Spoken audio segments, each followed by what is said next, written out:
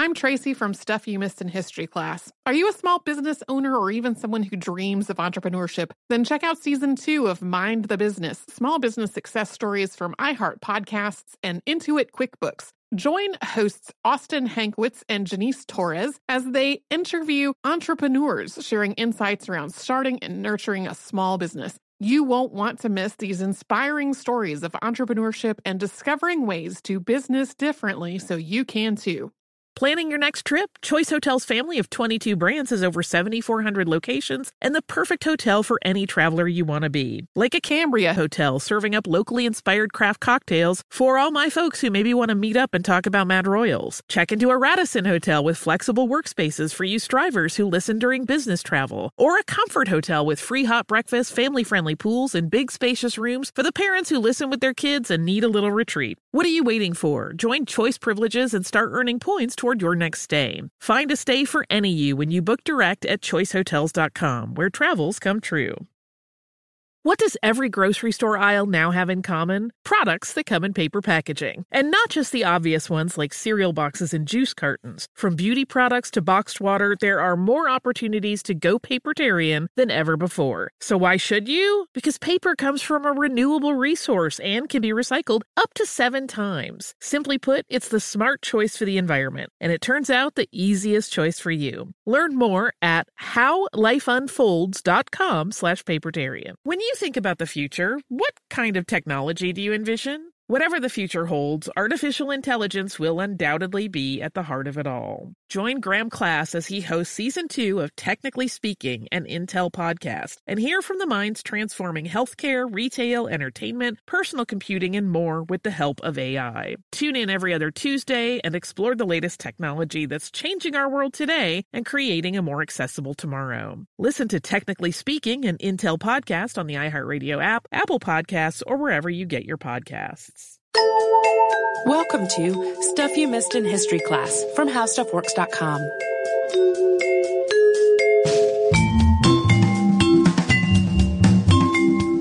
Hello and welcome to the podcast. I'm Tracy V. Wilson. And I'm Holly Fry. We have got a few episodes in our podcast archive that connect in some way to the movement for women's suffrage in both the United States and the UK. One thing that's come up a few times in those shows is violence committed against the women who were protesting for the right to vote, often at the hands of law enforcement. For example, in our two-parter on Sophia Duleep-Singh, we talked about a protest in London that came to be known as Black Friday, and that's when about 200 protesters from the Women's Social and Political Union were assaulted by police outside of Parliament. In the United States, we have alluded to but never directly discussed a similarly infamous event, and that was the Night of Terror, which was a November 1917 incident in which the guards at Occoquan Workhouse assaulted and terrorized 33 women from the National Woman's Party. They were part of a group known as the Silent Sentinels. They were serving sentences of up to 6 months for charges like obstructing sidewalk traffic after peacefully protesting in front of the White House. So we're going to start by ticking through a really quick recap of women's suffrage organizations in the United States, because this whole story grows out of a series of ideological splits that happened within the movement. There were, of course, other suffrage organizations besides the ones that we're about to talk about, all with their own goals and strategies, but these are the ones that are directly connected to today's story. The Seneca Falls Convention in 1848, which we've talked about before, was the first dedicated convention for women's rights in the United States. And at the time, the idea of women getting the right to vote was really pretty radical. The resolution to add the right to vote to the convention's Declaration of Sentiments passed by only a very narrow margin. After the Seneca Falls Convention, women's rights leaders and organizers continued to meet at national and local conventions for more than a decade before the movement was put on hold during the Civil War. And once the war was over, women's rights leaders found common ground with people who were trying to protect the rights of newly freed slaves and other black citizens. And the result was the American Equal Rights Association, formed in 1866, which was dedicated to pursuing equal rights for all citizens. This organization didn't last, though. 3 years later, attendees at its annual meeting disagreed over whether to support the 15th Amendment to the Constitution, which had been passed by Congress and was awaiting ratification by the states.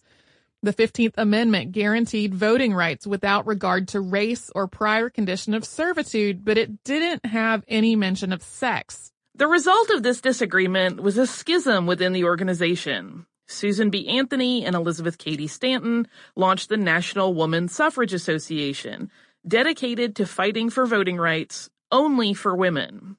Lucy Stone, Julia Ward Howe, and others who supported the 15th Amendment formed the American Woman Suffrage Association.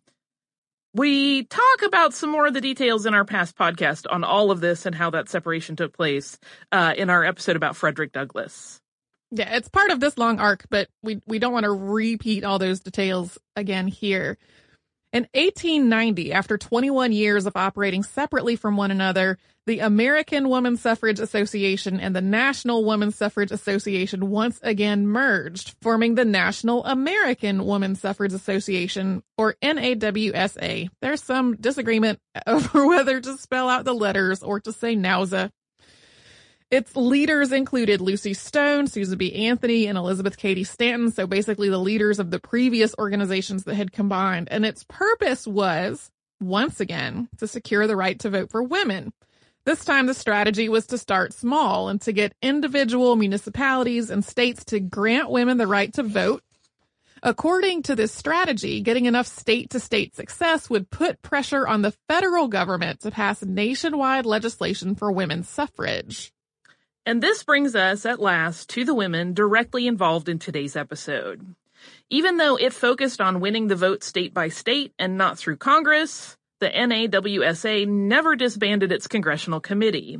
And in 1912, Alice Paul and Lucy Burns were appointed to be the committee's joint chairs.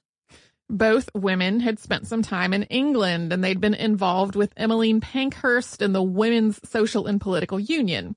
That was the more radical arm of the suffrage movement in Britain, whose members were the ones proudly reclaiming the derisive nickname of suffragettes.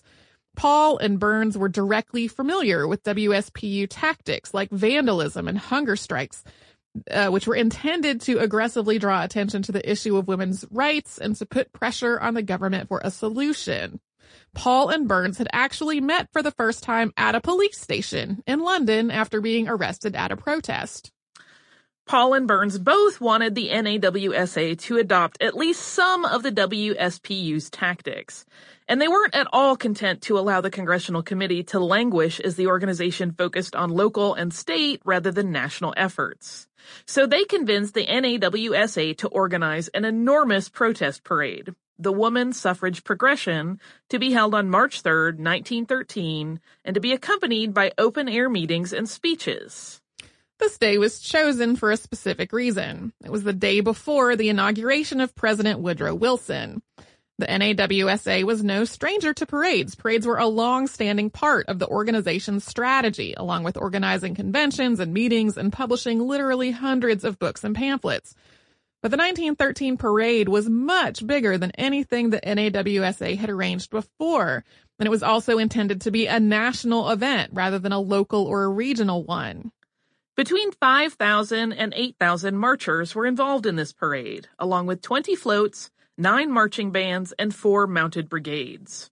It was to end with an allegorical tableau outside the U.S. Treasury building, in which women who were dressed as liberty, justice, charity, peace, and hope would symbolically surround a central figure representing Columbia. Leading the parade was activist and labor lawyer Inez Milholland. If that name rings a bell from past podcasts, she later married Eugene Boissevin, who remarried Edna St. Vincent Millay after Milholland's death. Ida B. Wells Barnett also marched in the parade with the Illinois contingent, refusing to comply with the racial segregation that organizers were encouraging for the participating groups. Other well-known participants included Helen Keller, Nellie Bly, and Catherine Dexter McCormick.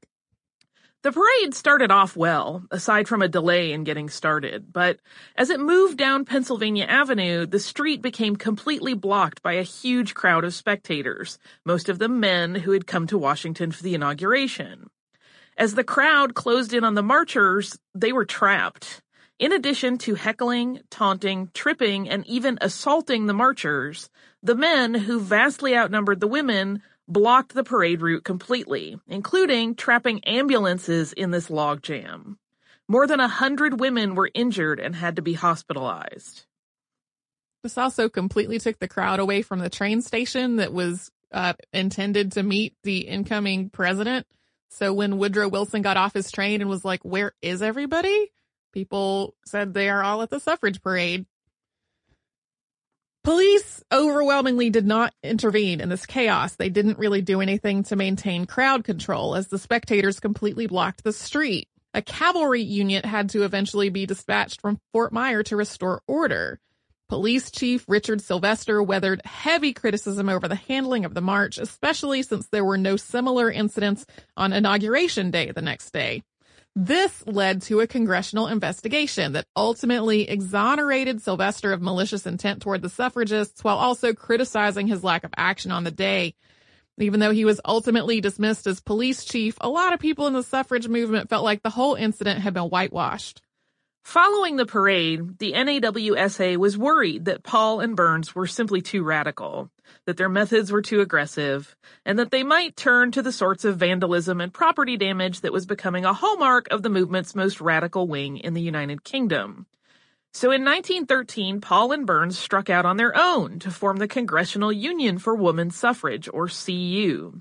They remained involved with the NAWSA's Congressional Committee for a time, but their ideological differences ultimately led the two organizations to sever all ties with one another.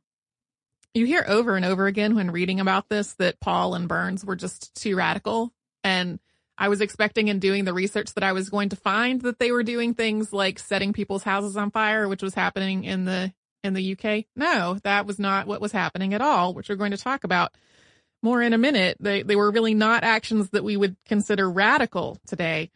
In 1916, the two women established the Woman's Party of Western Voters. Several states in the West had already granted women the right to vote, and this party encouraged the women who were living in those states to vote for candidates who supported women's rights in a national push for women's suffrage.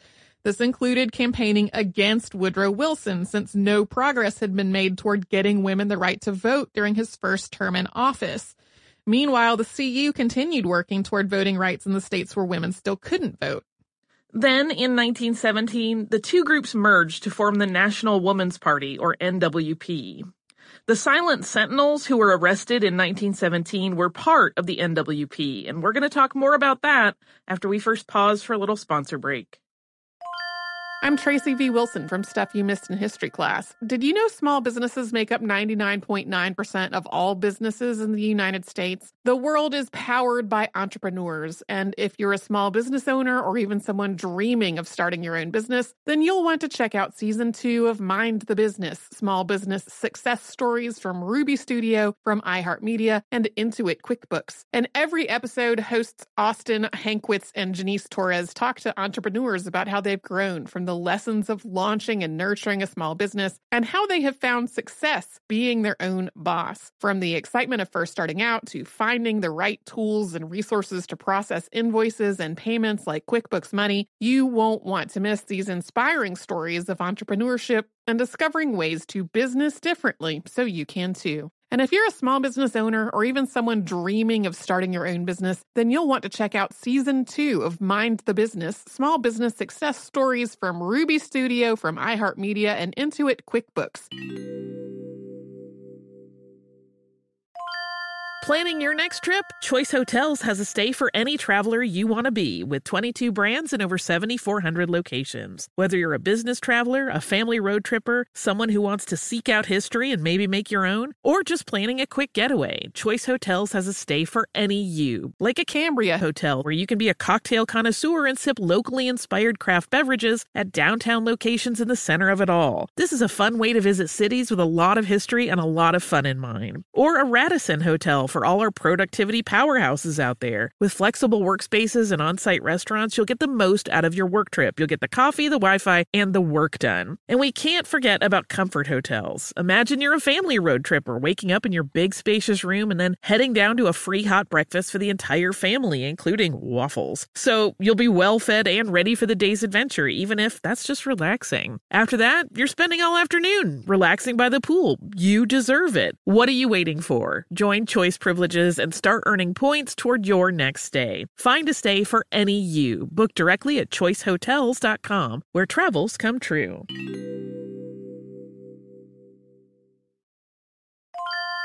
If you use paper, you're a human. But if you choose paper, you're a papertarian, someone who lives a paper-based lifestyle because it has a positive impact on the planet. And also because it's the easiest choice you'll make all day. Seriously. It's as easy as reaching for boxed instead of bottled water. It's as easy as opting for beauty products that come in paper packaging. It's as easy as grabbing eggs in a cardboard container. And that's all in one trip to the grocery store, which, if everyone's being honest, you were planning to go to anyway. But paper isn't just an easy choice. Papertarians know that it's the smart choice, too. Because paper comes from trees, a renewable and sustainably managed resource. And paper products are designed to be recycled. In fact, when you choose products that come in paper-based packaging, those fibers can go on to be recycled up to 7 times. So why wouldn't you go papertarian? Learn more at howlifeunfolds.com/papertarian.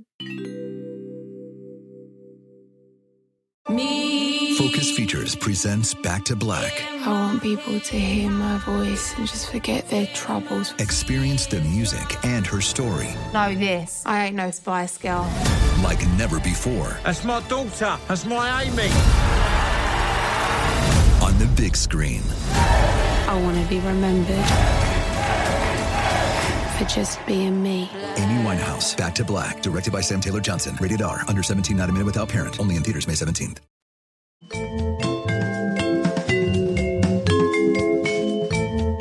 After Woodrow Wilson was elected to his second term as president in 1916, the National Woman's Party decided to put more direct pressure on the White House and Congress to make some kind of progress toward national voting rights for women. They became even more determined to do this after having a meeting with the president on January 9th, 1917, in which he told NWP members to concert public opinion on behalf of women's suffrage. The next day, they started a protest directly outside the White House that would continue for months. In the NWP's weekly journal, which was The Suffragist, Elizabeth Cady Stanton's daughter, Harriet Stanton Blanche, described it this way, quote, "We must go to him every day. We must have a continuous delegation to the President of the United States if he is to realize the never-ceasing, insistent demand of women that he take action where he is responsible. We may not be admitted within the doors, but we can at least stand at the gates. We may not be allowed to raise our voices and speak to the President, but we can address him just the same, because our message will be inscribed upon the banners which we carry in our hands. Let us post our silent sentinels at the gates of the White House." And this was the protest that was viewed as extremely radical at the time, standing outside the White House with banners. Silently. Lucy Burns played a huge part in this protest. She was often the one leading the pickets who silently demonstrated outside the White House every day, no matter what the weather, sometimes enduring illness and frostbite in the process. For the sake of both publicity and trying to draw more women into the movement, the protests sometimes had theme days, such as a particular college day or working women day. That one was actually held on Sunday, so the women protesting could do it without losing a day's pay. At first, the president tolerated their presence there in front of the White House.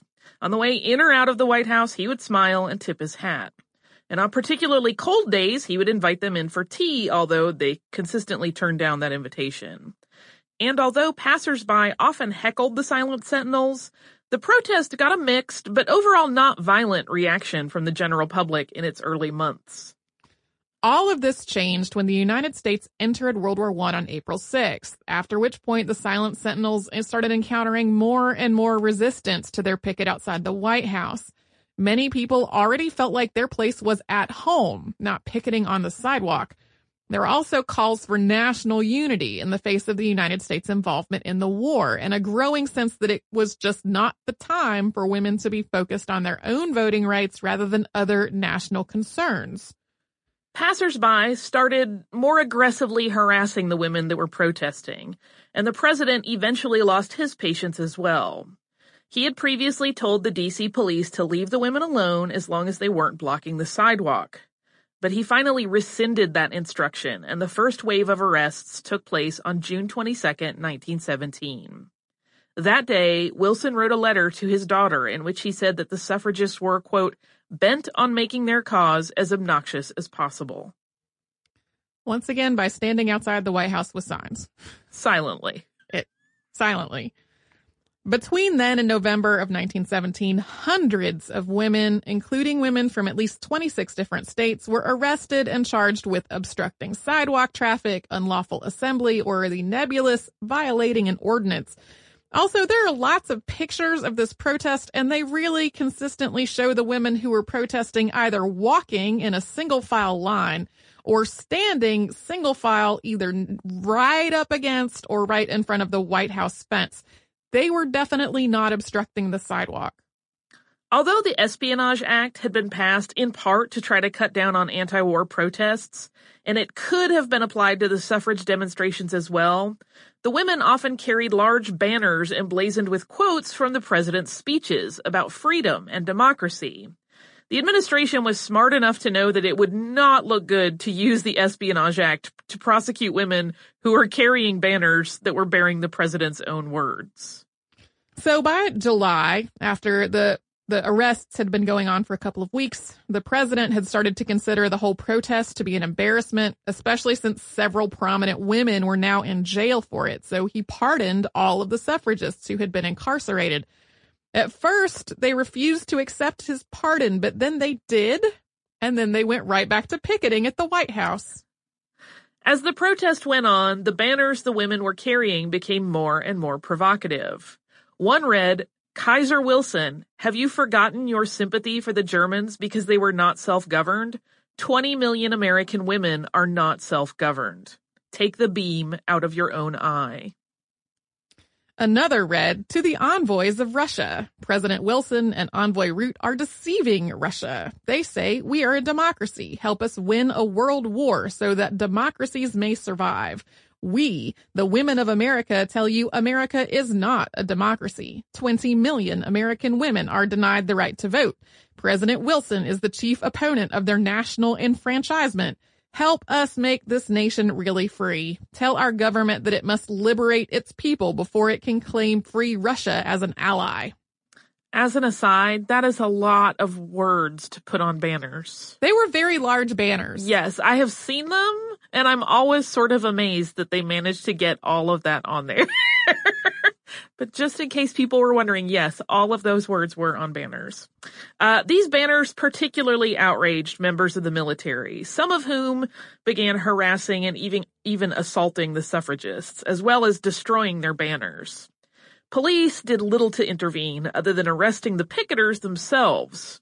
In October, D.C. police announced that anyone arrested for protesting outside the White House would be sentenced to 6 months in prison. For obstructing the sidewalk. When normally, if anyone was obstructing the sidewalk, it was the people protesting that, or people heckling them, not the protesters themselves. But they brought those hecklers to the sidewalk, is the logic that probably got used at the time. Yeah.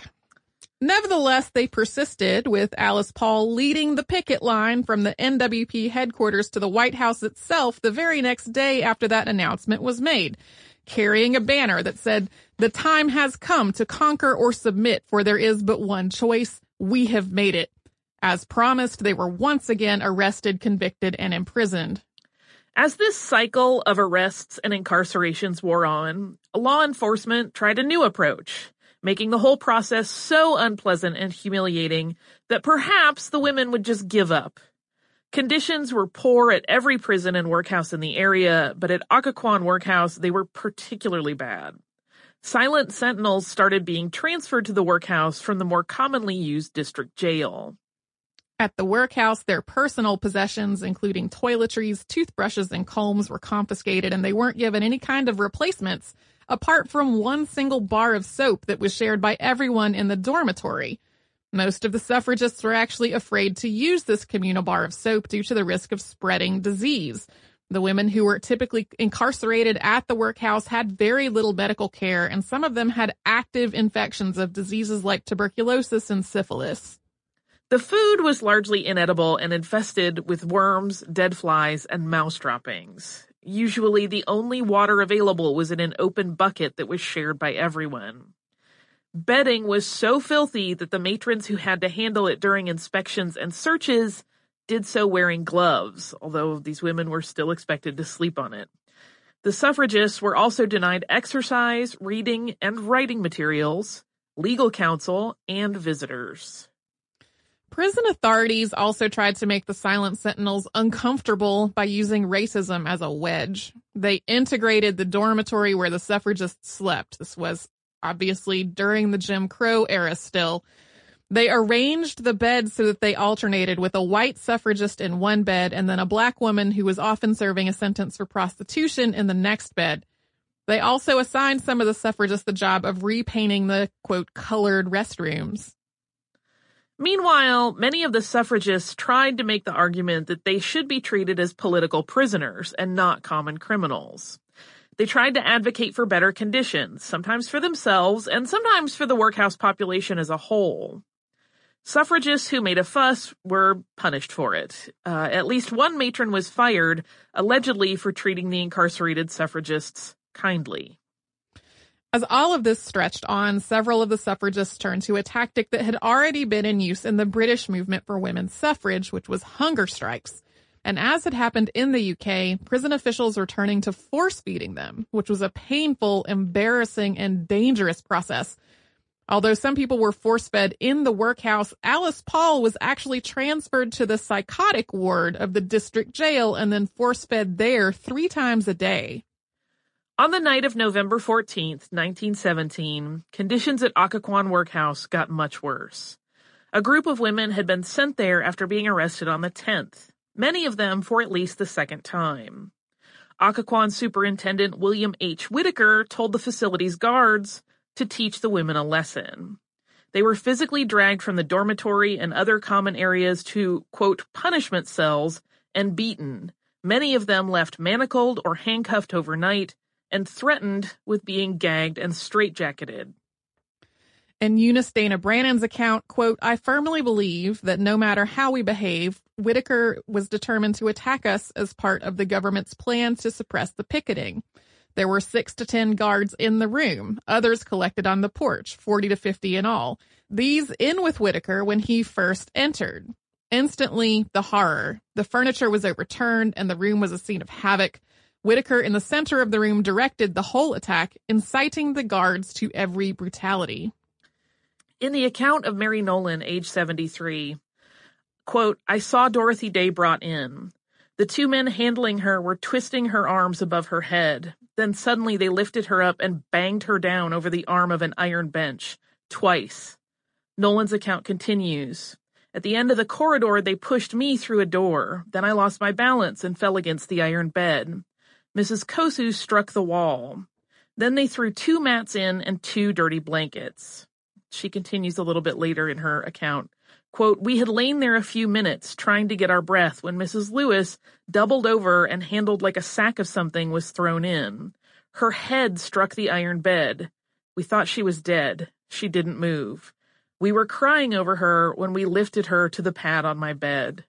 Mrs. Kosu had a heart attack that night, which her cellmates believed was brought on by the horror of thinking that Mrs. Lewis was dead, and the guards refused to send a doctor. By this point, the Silent Sentinels had legal counsel working outside the prison to secure their release. This included Dudley Field Malone, who had run Wilson's re-election campaign in California and had been collector of the Port of New York before resigning in protest over the suffrage issue. And as they heard of the events of the night of the 14th, Malone and other lawyers obtained a writ of habeas corpus, ordering that the incarcerated women be brought to court. At first, Superintendent Whitaker tried to hide out in his home to avoid being served with the writ. When the suffragists finally appeared in court on November 23rd, a lot of them had to be carried in on stretchers. After their court appearance, a few of the women who were in the worst condition were paroled, and the rest were sent to the district jail, where the entire group decided to go on a hunger strike together. The District of Columbia couldn't afford to force feed so many of them, and that, combined with the ongoing legal action, led to their release over November 27th and 28th. And we're going to talk about what happened after they were released. But first, we are going to all take a little break and hear from one of our sponsors. I'm Tracy V. Wilson from Stuff You Missed in History Class. Did you know small businesses make up 99.9% of all businesses in the United States? The world is powered by entrepreneurs, and if you're a small business owner or even someone dreaming of starting your own business, then you'll want to check out Season 2 of Mind the Business, Small Business Success Stories from Ruby Studio, from iHeartMedia, and Intuit QuickBooks. And every episode, hosts Austin Hankwitz and Janice Torres talk to entrepreneurs about how they've grown from the lessons of launching and nurturing a small business and how they have found success being their own boss. From the excitement of first starting out to finding the right tools and resources to process invoices and payments like QuickBooks Money, you won't want to miss these inspiring stories of entrepreneurship and discovering ways to business differently so you can too. And if you're a small business owner or even someone dreaming of starting your own business, then you'll want to check out Season 2 of Mind the Business, Small Business Success Stories from Ruby Studio, from iHeartMedia, and Intuit QuickBooks.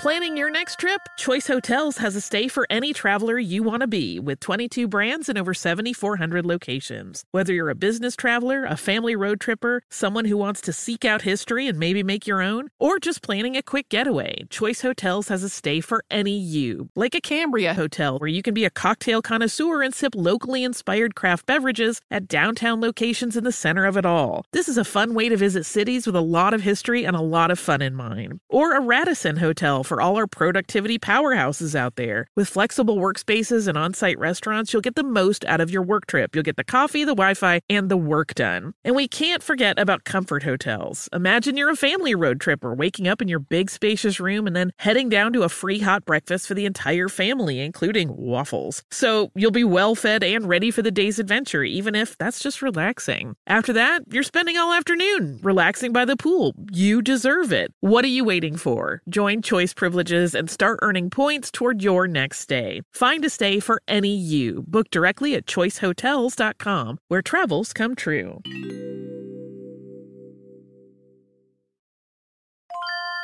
If you use paper, you're a human. But if you choose paper, you're a papertarian, someone who lives a paper-based lifestyle because it has a positive impact on the planet. And also because it's the easiest choice you'll make all day. Seriously. It's as easy as reaching for boxed instead of bottled water. It's as easy as opting for beauty products that come in paper packaging. It's as easy as grabbing eggs in a cardboard container. And that's all in one trip to the grocery store, which, if everyone's being honest, you were planning to go to anyway. But paper isn't just an easy choice. Papertarians know that it's the smart choice, too. Because paper comes from trees, a renewable and sustainably managed resource. And paper products are designed to be recycled. In fact, when you choose products that come in paper-based packaging, those fibers can go on to be recycled up to 7 times. So why wouldn't you go papertarian? Learn more at howlifeunfolds.com/papertarian. Focus Features presents Back to Black. I want people to hear my voice and just forget their troubles. Experience the music and her story Know this, I ain't no Spice Girl.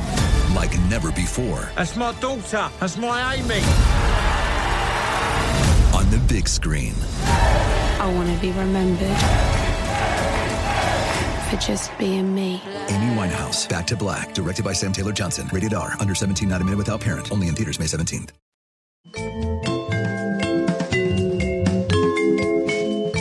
This ongoing cycle of demonstrations and arrests and imprisonments had roused some public sympathy for the Silent Sentinels, especially since several of the women involved were the wives or daughters of prominent men. This was even more true as the word started to spread of conditions at both the workhouse and the district jail. Photographs of recently released women wrapped in blankets and clearly traumatized on their way out of the facilities played a role in garnering sympathy as well.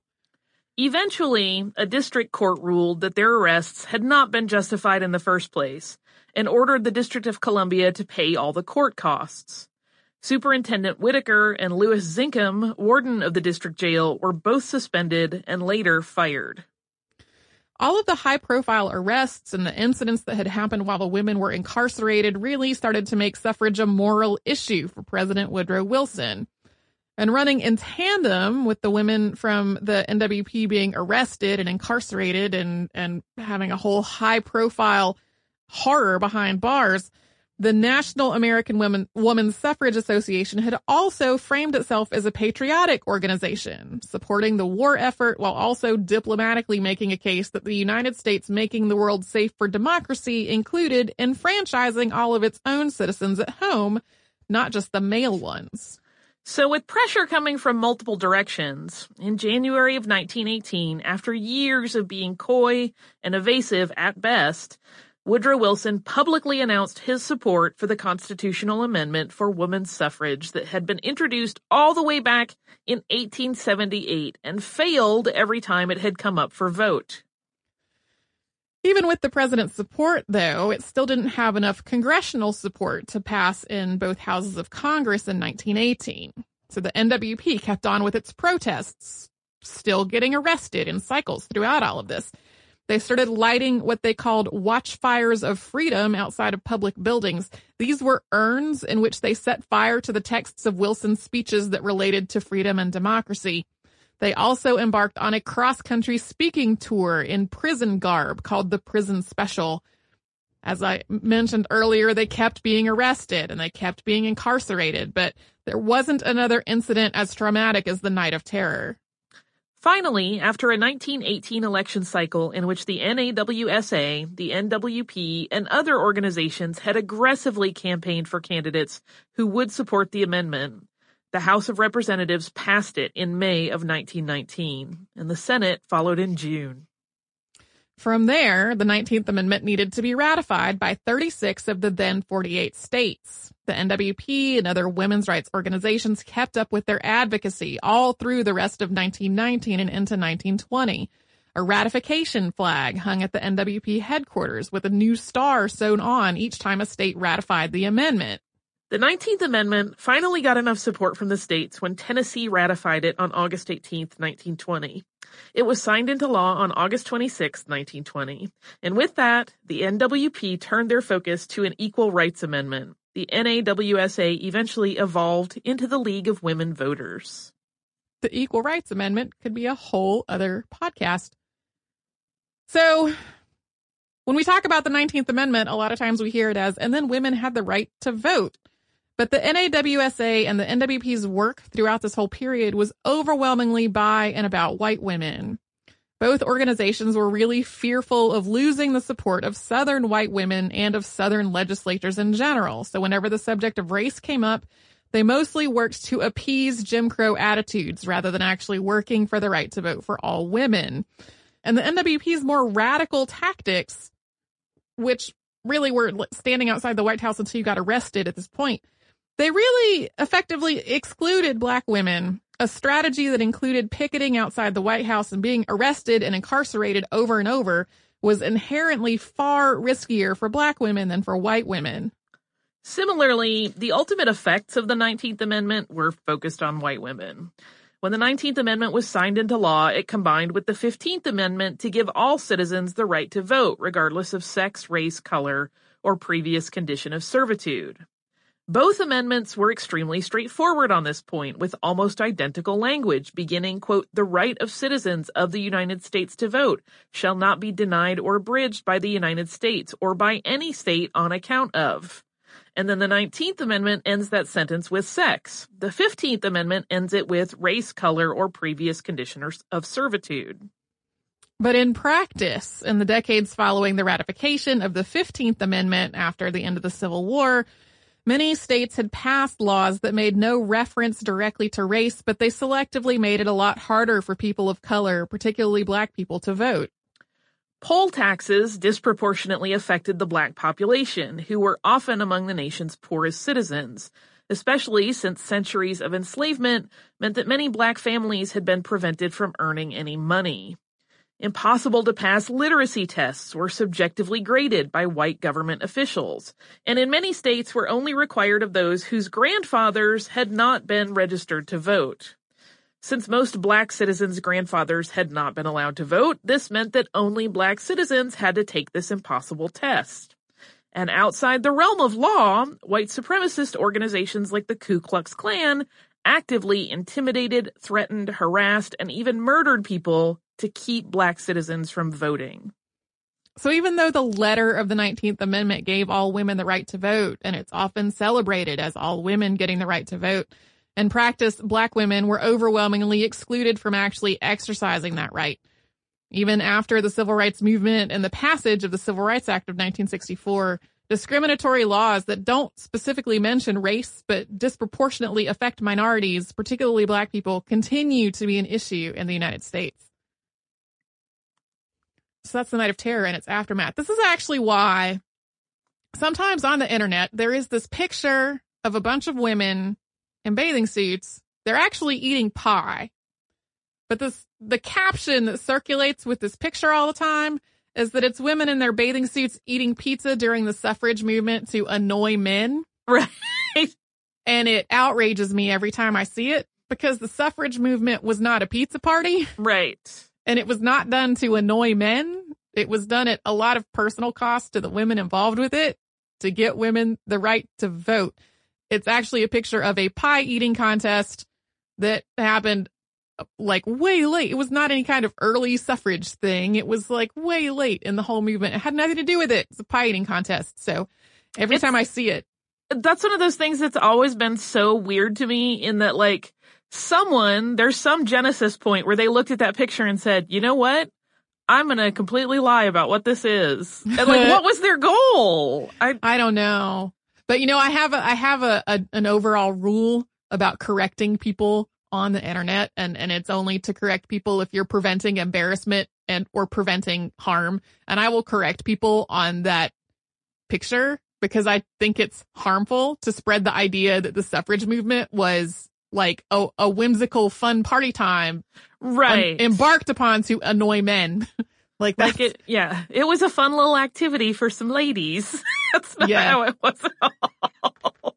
Not remotely. Do you have pie eating contest listener mail? It's not about pie eating contest, but it is a less violent topic than this story has been today. This is from Sarah, and it came in recently about our episode about Theodosia Burr Alston. And it says, the title is Another Theodosia Burr Story. And Sarah says she's been a fan of the show for many years, and she learned this story on vacation in the Outer Banks. We did a ghost tour in Manio on Roanoke Island, and Theodosia's was one of the stories we heard. This is definitely a highly unlikely story told in colorful, embellished detail by our guide, who was quite a character himself, but it's interesting, and I'm paraphrasing his telling here. The Patriot was taken by pirates off the coast of Nag's Head, and it was extremely violent and traumatic for the passengers. Left alive to be ransomed, Theodosia became hysterical. Direct quote, "Pirates are very superstitious by nature, and the one thing that terrifies them is a crazy woman. It's bad luck to have one on your ship."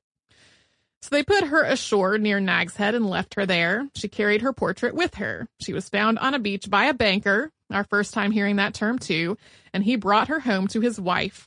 She was physically ill and so traumatized by the events of the voyage that she had amnesia, but she couldn't tell them anything about herself or even her name. She remained living with the family in Nag's Head, keeping the portrait hanging near her bed, never able to recall her earlier life. Many years went by until finally in 1869, Theodosia was very ill and the family called a doctor for her.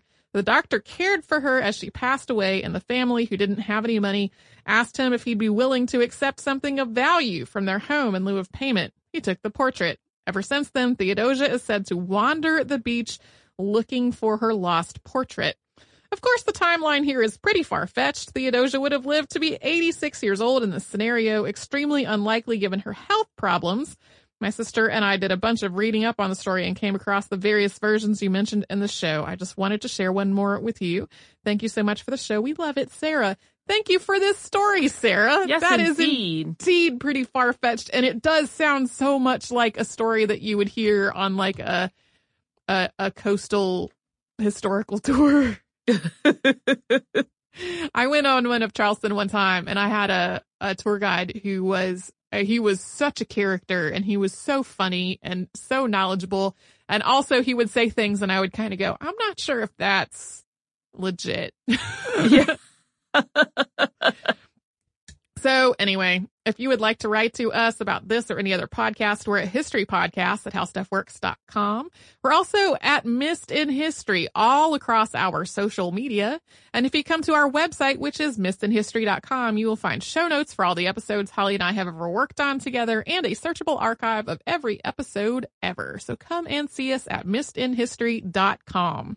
Xumo Play is your destination for endless entertainment. With a diverse lineup of 350 plus live channels, movies, and full TV series, you'll easily find something to watch right away. And the best part? It's all free. Love music? Get lost in the 90s with iHeart 90s, dance away with hip-hop beats, and more on the iHeartRadio music channels. No logins, no signups, no accounts, no hassle. So what are you waiting for? Start streaming at play.xumo.com or download from the app and Google Play stores today. All you can stream with Xumo Play. The wait is almost over. Get ready for the 2024 NFL season as the full schedule is announced. Every rivalry, every rematch, every rookie debut, every game revealed. The 2024 NFL schedule release, presented by Verizon, coming in May.